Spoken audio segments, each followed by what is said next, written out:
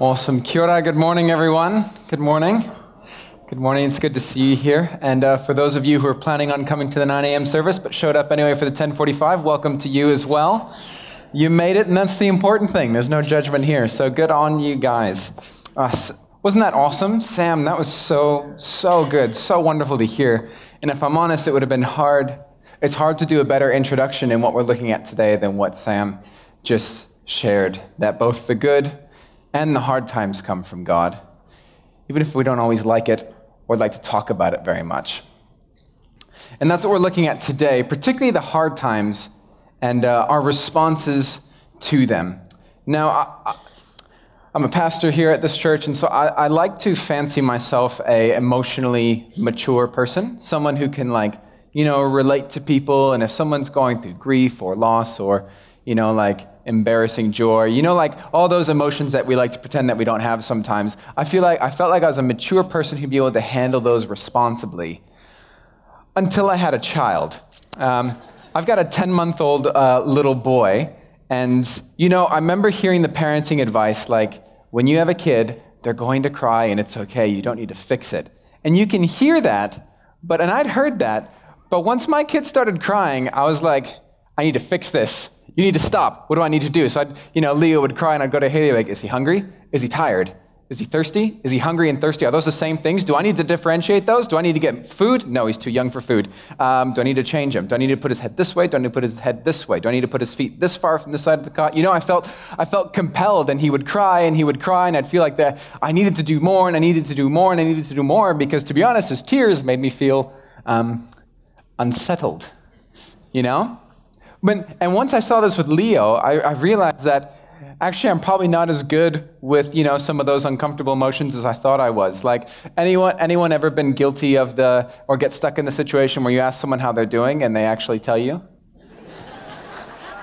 That's an awkward moment. Hey, how you doing? Really bad. Oh. I'm going to find a way to lead this conversation quietly, It's an awkward thing. One of the most awkward moments when I was living in the UK was you'd have this culture clash between Americans and Brits. And, Brits, one of the ways they'd greet each other would be like, you're right.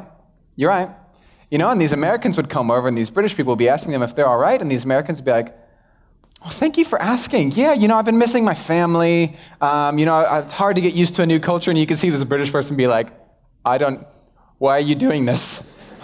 You need to stop. You need to stop what you're doing. Because to be honest, grief, sorrow, sadness, loneliness, when we have to interact with that, it's really uncomfortable sometimes, eh? It's uncomfortable when you have to deal with it in someone else, and it's really uncomfortable when you're the person dealing with it. Normally, if you're anything like me, when you're going through difficulty and pain, my favorite mechanism is just to put a smile on my face and hope no one will ever notice. Because to be honest, grief often feels really inappropriate if it comes out. So we need to hide it and put it away and condense it into a nice little safe box that we never have to deal with if we're lucky. But today, as we continue our series in David and we look at the continuations of David's life, I wonder if we might be able to glean a little bit from his response and the settings that he faced and help us to understand that grief and pain and voicing that through lament and mourning really isn't actually inappropriate, but it's actually quite an appropriate response for each and every one of us at some point. Let's just pray before we look at the scriptures. Lord, as we get into your word today, Holy Spirit, we pray you would open it up to us. Bring these words to life. We want to hear your thoughts. We want to hear your heartbeat. We want to encounter you. We want to encounter you, a God who understands pain and difficulty, yet chooses to walk through it with us anyway. Would you speak to us today? Amen. Amen.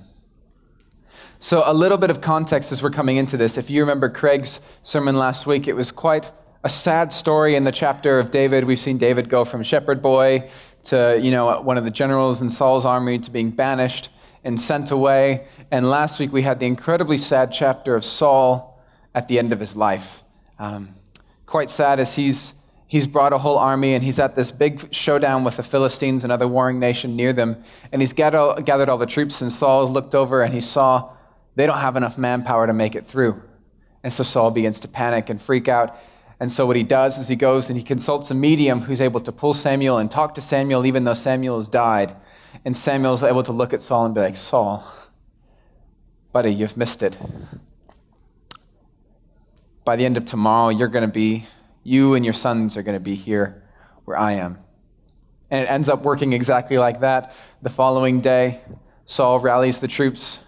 The troops charge and attack each other, and sadly, Israel is decimated, utterly decimated. Saul's son, Jonathan, who's David's best friend, who, oddly enough, throughout Samuel, Jonathan's probably the most upright, moral, God-fearing person throughout the encounter story, the entire story. In that battle, Jonathan is slain. And Saul is mortally wounded by an arrow, and so as Saul's trying to flee, he realizes he's not going to make it. And looking behind him at the oncoming army, Saul turns to his armor bearer and says, quickly, kill me, run your sword through me, because if I'm alive by the time they get here, I'm going to have to face a whole lot worse. But the armor bearer is too nervous, and in the heat of the battle, the armor bearer can't do it, so Saul ends up falling on his own sword. And then the armor bearer ends up falling on his own sword. Saul is overtaken, and he's lost. His body is mutilated and hung up on the wall of a Philistine city. It's this horrible, horrible chapter in Israel's history. And David, oddly enough, actually was going to be at that battle. So you've been focusing on Saul, but since David and Saul parted ways at the last time they were at the cave and David spared Saul, David actually went and ended up living in Philistine territory. He came under one of the Philistine kings and worked there in their region, and he did raiding parties. And he would go and he'd raid these other nations, these enemy nations around. And when the Philistines asked him what he's been doing, David would lie and say, I was off raiding the Israelites of Judah and taking their plunder. So the Philistines thought he had completely defected from Israel and was now part of their team. So when the Philistines all went to go attack Israel, David and his company went with them. So at the battle, David was almost going to be there. And it's one of the greatest questions of Scripture of what would have happened had David had to go to fight against his own countrymen. Fortunately, he didn't have to, as the main Philistine commander for the army rightly felt a little bit worried about some Israelites standing in the back of their company as they're about to go fight their own countrymen. So David's banished, and sent back home to where he came from. And so David would have been at the cusp of this battle, knowing something was about to go on, but not quite sure, knowing that Israel's on the back foot and not knowing what was going to happen. And so our story picks up in 2 Samuel chapter 1. So if you have your Bibles, feel free to open them up to follow along. If not, we'll have the verses on the screen. So it says, after the death of Saul, David returned from striking down the Amalekites and stayed in Ziklag for 2 days. On the third day, a man arrived from Saul's camp with his clothes torn and dust on his head. When he came to David, he fell to the ground to pay him honor. Where have you come from? David asked. He answered, I have escaped from the Israelite camp. What happened? David asked. Tell me. The men fled from battle, he replied. Many of them fell and died, and Saul and his son Jonathan are dead. Now, it's really interesting to look at how David responds. So this person who brings the message is actually an Amalekite. So he's not in Israel. He's from a foreign nation. And when David kind of presses him further, he says, wait, so what happened? Who are you? And this Amalekite says, well, I'm an Amalekite, and I happened to be at the battlefield, and, I saw Saul mortally wounded, and so Saul asked me, would you please kill me so that the Philistines don't? And so I graciously did it for him. So I killed Saul, and then I took his crown, and I took his royal armband, and I've brought them here to you, David. And now what's interesting is that this story is different from what happened at the end of 1 Samuel A. Now, David doesn't quite know it yet, but we're all pretty sure that this Amalekite is actually lying. He's most likely to be a grave scavenger who came around once all the battle was done and snuck in and tried to remove some of Saul's royal armaments after he'd passed away. And so this Amalekite thought he had a real opportunity on his hands, so he beelined it to the one person who he thought might really, really like the Israelite crown, David. And so he goes and he tells this story about himself being magnanimous and gracious to King Saul, and he brings the crown and the royal armband and says, David, look, and you can almost hear it on this man's words. He's like, Here you go. Now you can become king. And this guy's like, I cannot wait to get the reward, because he thought David was just going to run back into Israel, take over the kingship, rule it for himself like all the other nations would have done. But instead, David doesn't respond with joy, saying, yes, awesome, Saul's dead, I got the crown, let's move forward and take over the country. Instead, he takes a very different tack, is a very different response. Then David and all the men with him took hold of their clothes and they tore them. They mourned and they wept, and they fasted till evening for Saul and his son Jonathan, and for the army of the Lord, and for the nation of Israel, because they had fallen by the sword. Such a fascinating response, eh? When this Amalekite was ready for David to almost jump for joy because his enemy was dead, and now the way for David to become king was there, but instead David grieves. He weeps. He laments. He mourns. And that evening, once they'd been weeping and fasting, David goes back to the Amalekite, asks him one more time what happened. So the Amalekite says, yeah, I killed Saul, brought these royal armaments to you, and hint, hint, I'd love like a one-up once you're the king of Israel now. And David looks at him and he says, mate, you've condemned yourself. Don't you know? In Israel, you don't strike down the Lord's anointed. The same words David had been repeating all through 1 Samuel again and again. I will not strike down the Lord's anointed. I will not kill the one whom God has sent. You yourself have just admitted that's what you did. On top of that, this character was lying and trying to get a one-up. And so David then, executing justice, puts this man to death, saying, by your own testimony, you're condemned. You killed our king. And so this man is executed. And so David then, with this man put to ground, what does he do? Does he charge into the country to take over his kingdom? No, instead, he writes this lament. And in the context of this first chapter of 2 Samuel, it's huge. It dominates half the chapter. And when you look at Scripture, when they devote heaps of time to something, it's really important because it took a lot of time and effort to write things down. So when there's heaps of space given to one thing, we got to stop and take notice of it. And I want to read you David's lament, because I think it's beautiful and powerful and has a lot to say to us today. David writes, a gazelle lies slain on your heights, O Israel. How the mighty have fallen. Tell it not in Gath, proclaim it not in the streets of Ashkelon, lest the daughters of the Philistines be glad. Lest the daughters of our uncircumcised enemies rejoice. Mountains of Gilboa, may you neither have dew nor rain. May no showers fall on your terraced fields, because for there the mighty was despised. The shield of Saul will no longer be rubbed with oil. From the blood of the slain and from the flesh of the mighty, Jonathan's bow never turned back. And Saul's sword never returned unsatisfied. Saul and Jonathan, they were to be loved and to be admired. And in death, they were not parted. They were swifter than eagles. They were stronger than lions. Daughters of Israel, weep for Saul, who clothed you in scarlet and finery, who adorned your garments with ornaments of gold. How the mighty have fallen in battle. Jonathan lies slain on your heights. I grieve for you, Jonathan, my brother. You were very, very dear to me.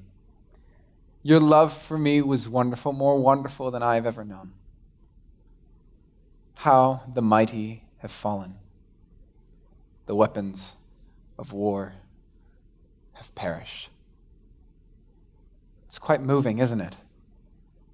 David's song of mourning, David's song of lament. Because what's so fascinating about this is David isn't just mourning for Saul and for Jonathan. Saul represented so much more than just one man. Saul represented the transition of a nation. From before, when they were scattered tribes who were living in subsistence daily living, Saul represented the movement from scattered tribes to a united nation with a monarchy.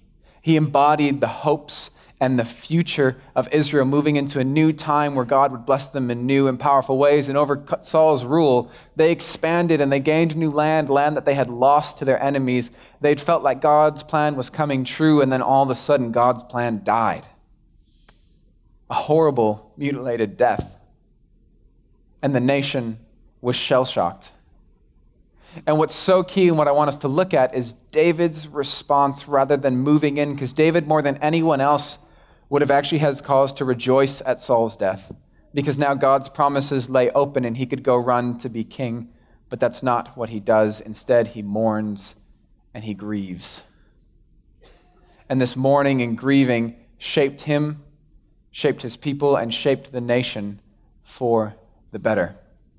And so we're going to look at a few key things about what David did that I think can help us understand how to process grief, difficulty, and loss. The first thing is that David took the time. I knew a man at a church I was at before. Lovely, lovely Christian guy. Lovely, just the best. He was a builder, loved God. He had a beautiful wife and a couple beautiful daughters. And they were doing awesome. They were really happy with what God is doing in their life until one day everything fell apart.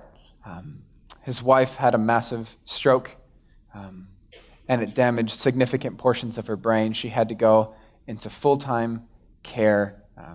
She can't communicate or speak. Her movement is severely limited, impaired. She needs people to help feed her and clean her and take care of her. And this happened, she wasn't quite old. She's in the prime. She'd have been early 40s. She has this massive stroke with a couple teenage daughters. And so this man, my friend, is left reeling. What does he do? How do you connect God's promises of good, and he has a plan and a future and a hope for us, and I've just lost my partner, and now I've got to make sure that she's taken care of, and I got to go visit her, and I want to be with her daily to help her recover as best as she can, but she may never recover to the strength that she was before. And I've also got to go and I've got to be strong for my daughters, because my daughters have just lost the mother that they've known and they're now having to deal with a new reality. How do I work with this? This doesn't fit into the nice, tidy Christian bubble that we like to present so often. So what he did, and I found it so profound, is regularly once a month, he would build in time. Whether it was if he could get a full day, he would build in a full day, or whether it was just a morning or just an afternoon. But once a month, he would build in time where his girls were taken care of and his wife was taken care of, and he would go away by himself, and he would give himself time to grieve, time to weep, time to shout and be angry and furious at God, asking, God, how could you let this happen? We've loved you. We've followed you. We've been faithful to you. Why would you do this to us? It was a chance for him to work through all these emotions and pain and loss. And when we asked him why, he said, look, I've got to be strong for my daughters and I got to be strong for my wife, but I also need to be real. And I need to be able to let out everything that's happening within me. And I need to take the time to do that. Truth is, lots of us love to just brush by things because pain's uncomfortable. It's awful when you lose someone or when you lose a job and you hit a really tough place in life and there's a breakdown in relationship and family. It's awful, and so we don't like to dwell on it. It's only human nature that we want to move on. The danger is when we start coaching it with Christian language to add a spiritual reason as to why we can move on. We coach it with language like, oh no, yeah, I'm going through a divorce, but God is good, it's fine, you know, God has a plan, no, it's okay, yeah, no, we lost that person, but God works all things together for his good, and it sounds real good, eh? It sounds real spiritual, but what's spiritual is actually just denial. It's avoiding the reality that has now come upon us. And as we grieve and we take the time to grieve, one of the key elements is we're allowing ourselves space and time to recognize life as it now is. One of the greatest elements of loss is that your reality is shifted. My friend's life, his reality was dramatically shifted. From having a partner who could help him work and take care of the kids, he was now a solo father, looking after now a wife and kids all on his own. And in grief and taking the time, you need to allow yourself space to recognize that. Equally in grieving, it's giving space and time to say that we're not in control. Using language like, no, God is good, he's going to have it sorted. No, it's okay, in a few weeks we'll be fine. What that all is it's us trying to exert what little control we have because it makes us feel better.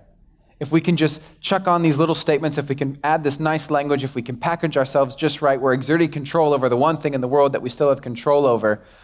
But grief allows us to say that we are not in control. We are not in control of our own lives, as any of us who've faced loss will realize. We don't have control over when someone might live or might die. We don't have control over when some of us might come down with a sudden sickness. We often don't have control when relationships break down because there's so many factors and it's awful. But there's this recognition that when we take the time to grieve, we say we are not in control. But we can hopefully come to a point where we can trust that someone else might be. And in the meantime, we just got to let ourselves acclimatize to this new reality. And so for David, this time was so crucial. By taking the time to grieve, he allowed himself to recognize and come into this new reality. I mean, can you imagine how it would have looked to the rest of the nation? How it would have looked to all of Israel, all the northern tribes, if when their king and leader and Jonathan, their beloved friend, and all their family members had just died away in this massive battle, how it would have looked if David would have just gleefully been like jumping over Jonathan's grave to take over the kingdom of Israel? Can you imagine how difficult and heart-wrenching that would have been for the rest of the nation? But by David taking the time, it was a recognition that still the kingdom would only come by God's hands. Not by him forcing it, not by him taking it on his own. And it's a recognition that God will do what God will do, and he's still not in control. He's there, but by the grace of God. David took the time, which gave time for his people and his nation to also work through the great loss that they had faced.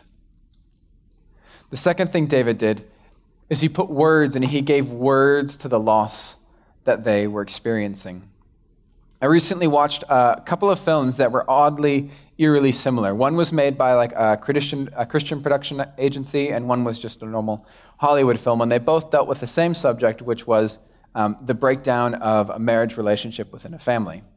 And so the Christian one, and they looked at it from such different angles, such dramatically different angles, that I thought it was really telling. The Christian one, the couple, they got into some fights early on, but it was pretty kind of kosher and tame. The husband worked too much, and the wife felt like she wasn't able to engage with her husband and felt like she was being abandoned and left on their own. And so the movie kind of followed this and carried it through. And, they had some awkward dinner fights and where someone said a few difficult words and maybe raised their voice a little and then left the room. And but all in all, like the marriage breakdown was it was pretty easy to watch. It was pretty easy watching for like a Friday evening.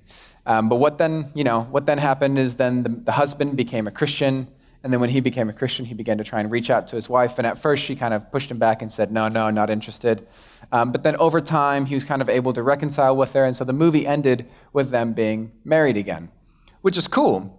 But I remember leaving the film being like, that was nice. Like, that was nice and all, but gosh, that doesn't seem to reflect the reality of divorces I've encountered. That doesn't seem to reflect the brutal nature that happens when you get this wrenching of two people apart. All their fights were so tame. They were so nice to each other. It just didn't seem to connect with reality. And this other film that covered the same topic came at it so differently. This film, if I'm honest, was really difficult to watch because as their relationship and their partnership broke down, their fights were raw and heartbreaking. The names they called each other made me shrink inside, and I squirmed in my seat. It dealt with themes of physical, emotional, and sexual abuse. It dealt with the ongoing effects as the kids now became disenfranchised with a father who they thought was kind, but they found out was hateful and angry, but also himself broken. And so their hero was actually this broken person, and the kids are now having to work with it. And so the end of the film, the parents never really got back together. The parents never really reconciled. They managed to become not mean enough to each other that they could work and hopefully raise their kids together. But it left the film on this really uneasy thing. And I remember at the end of the film feeling so uncomfortable, like I just went through an hour and a half of pain and torture. But the thing I remember leaving with was, after watching the other film, I thought, man, that seems more like reality. And why is it that the Christian one often has such a difficult time saying it how it is? And it happens so much in our Christian walk. We will self-censor because we don't want things to get uncomfortable. We don't want them to get too raw or to get too real because that makes us, nervous. And so we say nice things like, oh, I went through a storm and a trial, but, God is faithful. Well, I mean, that's nice, but that doesn't deal with the reality and the depths and the rawness that divorce or loss brings us to. And it happens with the way we encounter Scripture as well. When we come into churches, we'll often hear psalms like, lift up your heads, you gates, lift up, you ancient doors, that the King of glory might come in. Praise the Lord with harp and lyre. Praise him in the sanctuary. Praise him, all ye peoples. Praise him in the nations, for he is good and his love endures forever. And that's great. Those are great psalms, and I love to read them and I love to sing them. But the difficulty is, those are most of the psalms we hear in church, but they only make up about 1/3 of the psalm book. The other 2/3 of psalms are filled with ones like this. How long, Lord? Will you forget me forever? How long will you hide your face from me? How long must I wrestle with my thoughts and day after day have sorrow in my heart? How long will my enemy triumph over me? Oh, my God, why have you forsaken me? Why are you so far from saving me? So far from my cries of anguish. My God, I cry out to you by day, but you do not answer. By night, but I find no rest.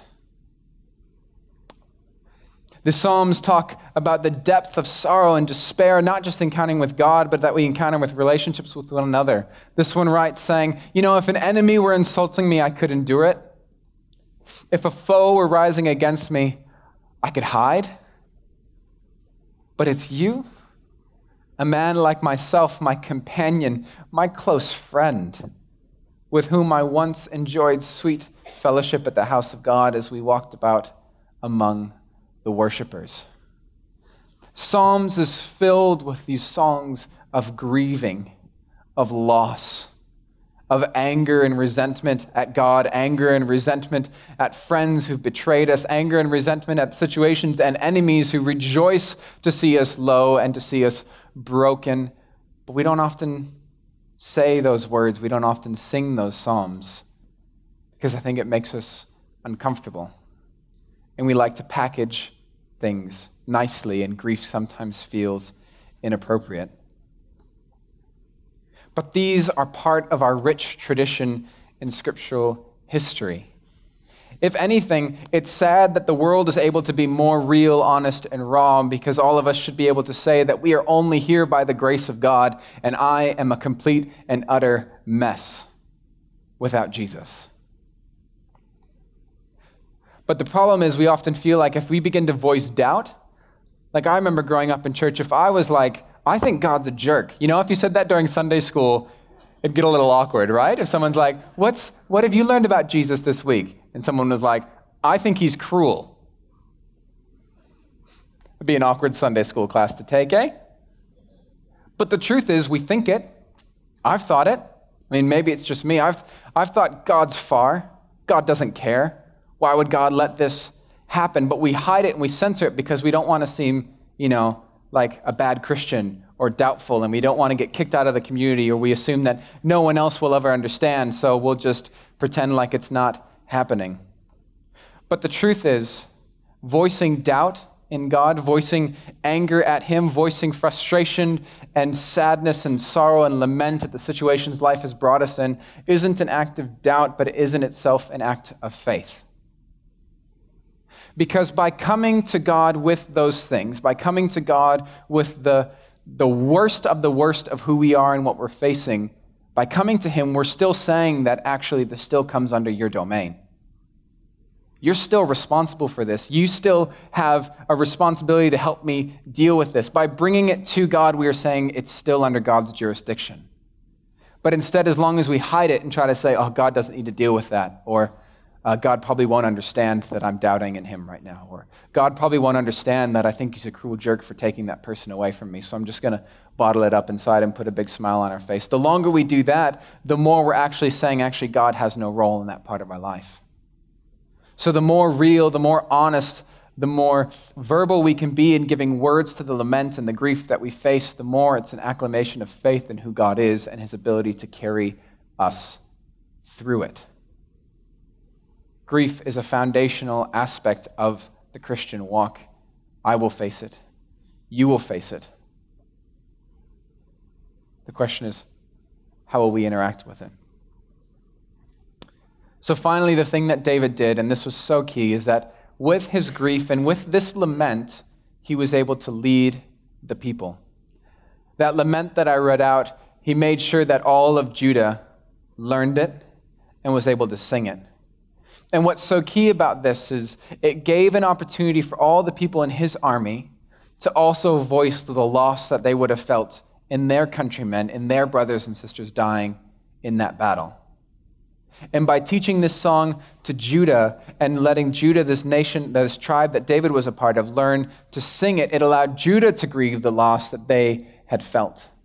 And as Judah was allowed to grieve the loss that Israel felt, it was able to communicate to the rest of the tribes of Israel, something is horribly wrong and something needs to be done about it.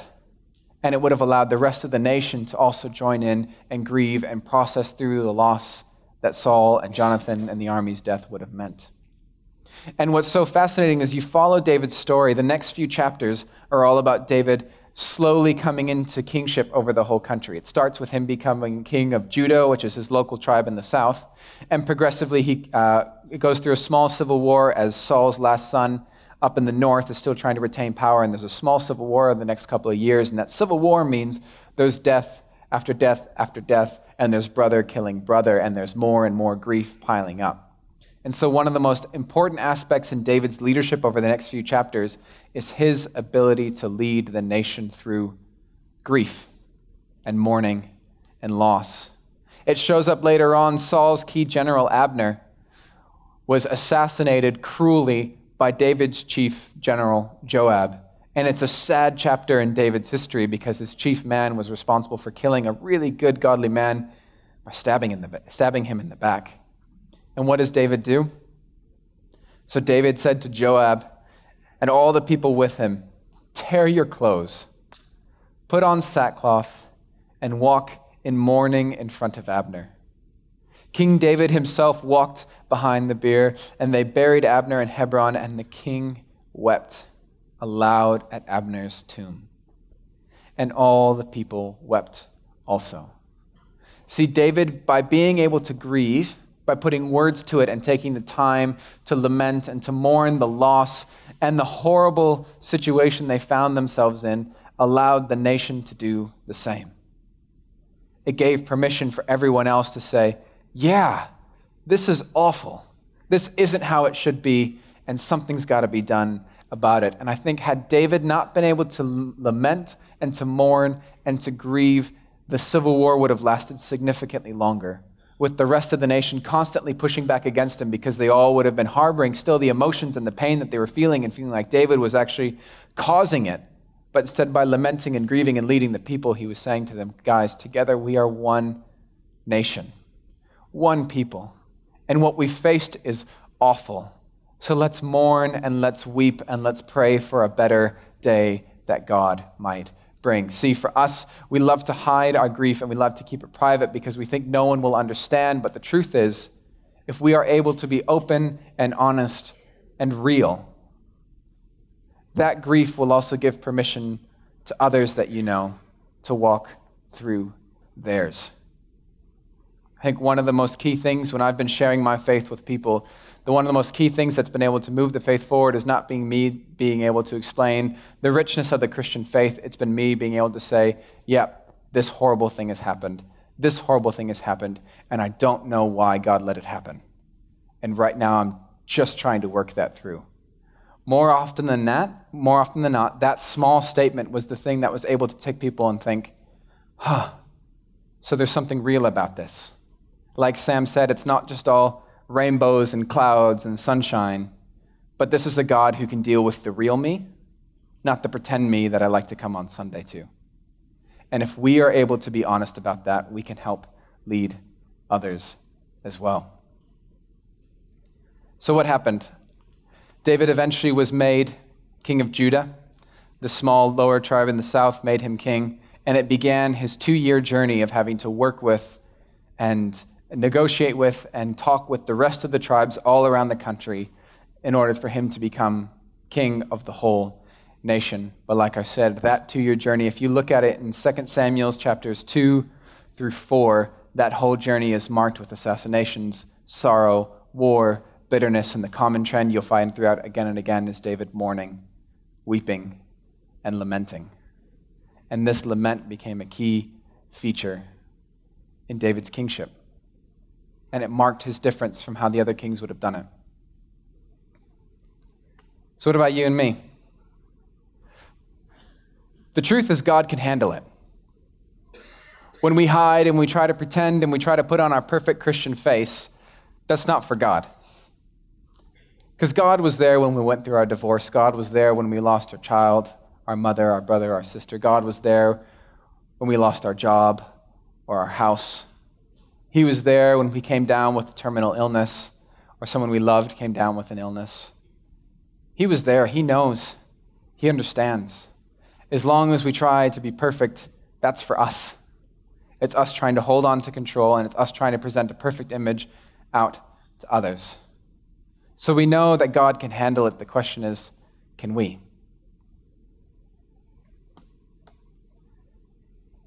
If I can invite the band out. Again, what I'm saying here is we're not trying to just dig up things and say, oh, we should always be sad. What I'm trying to say is that within the scope of the Christian life, there is both joy and sorrow, and we need to make space for both. And so today, often in churches, you come in and you hear themes of let's be joyful, let's be thankful for what God has done, let's praise him. Turn to the person next to you and say what good thing has happened this week. And that's awesome. For many of you, that's where you're at. You're like, God is sweet, and that's cool. But I also want to make space for us within our Christian gathering to say there is space for you to be upset, for you to be angry, for you to be broken, and for you to be hurting. And that doesn't make you less of a Christian. That doesn't make you a bad Christian. That just makes you a real person who's encountering Jesus. And so I'm going to close right now by reading a prayer. It's a prayer of lament. And so for those of you who are feeling great, you may think, oh, I don't know if this has anything to do for me. That's awesome. You're feeling great. Praise God for that. Good on you. But as we read this prayer, if this doesn't apply to you personally, I'm sure almost each and every one of us knows someone who's going through grieving, through mourning, and through loss. As I pray this, would you pray this for that person that you know? And if you're here today and you've come in and you've put on your mask and you've put on your good smiling face because you're ready to be a good Christian for all of us around here, and you've got the right words to say when people ask you how you're doing, you're ready for your prescribed response, and you've got it all laid out in your head, but truthfully, honestly, deep down, you're broken, you're angry, you're doubting if God's even there or even if this Christianity thing is even worth doing. You wonder why you've done it for so much, and honestly, you're thinking, I might just give it up one of these days. Or maybe you've come in and you're right in the midst of grief or loss, and your reality is rapidly shifting, and you have no control over it, and that is awful.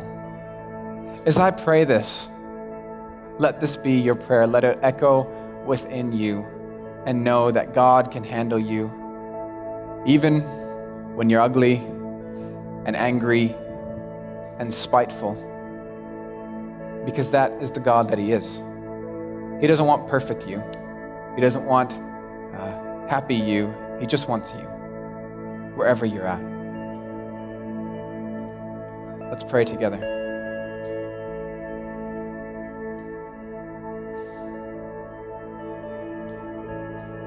Why, God? Why? When our need is desperate and when all other help is in vain, why do you turn away from us? Why? Why, when the darkness is deepest and our midnight is starless, do you hide from us? Why? Why in times of grief and distress, when there's no light in the window, do we find a door slammed in our face and the sound of bolting and double bolting coming from within? Why forsake us when we need you the most? Why are you present when the skies are clear? You're our help in days of prosperity, but you're also absent in our time of trouble. See, we know faith doesn't exempt us from sorrow, or we know it doesn't shield us from evil, and we know that. And we know too that this whole earth is wet with blood of the innocent. But why this? Why now? Why? Know this, God, know this. See, if faith were dependent upon feelings, and if our trust in you were no more than a matter of the mind, we would be done with you. Done with you now, done with you forever. And hear this, God, hear this. If it were not for that man who was a friend of the poor and the damned, for that man who healed the sick and gave sight to the blind, if it were not for that man whom we cursed and crucified, and who is crucified still, for that man who bore our griefs and carried our sorrows and who carries them still, God eternal, God of Jesus, God who said yes to his life, his love, his suffering, his death, God of the cross, crucified God, sharing our pain and bearing our sin. See, if it were not, O God, for you our lover, you our judge, you our hope, or you our friend, we would all indeed be lost.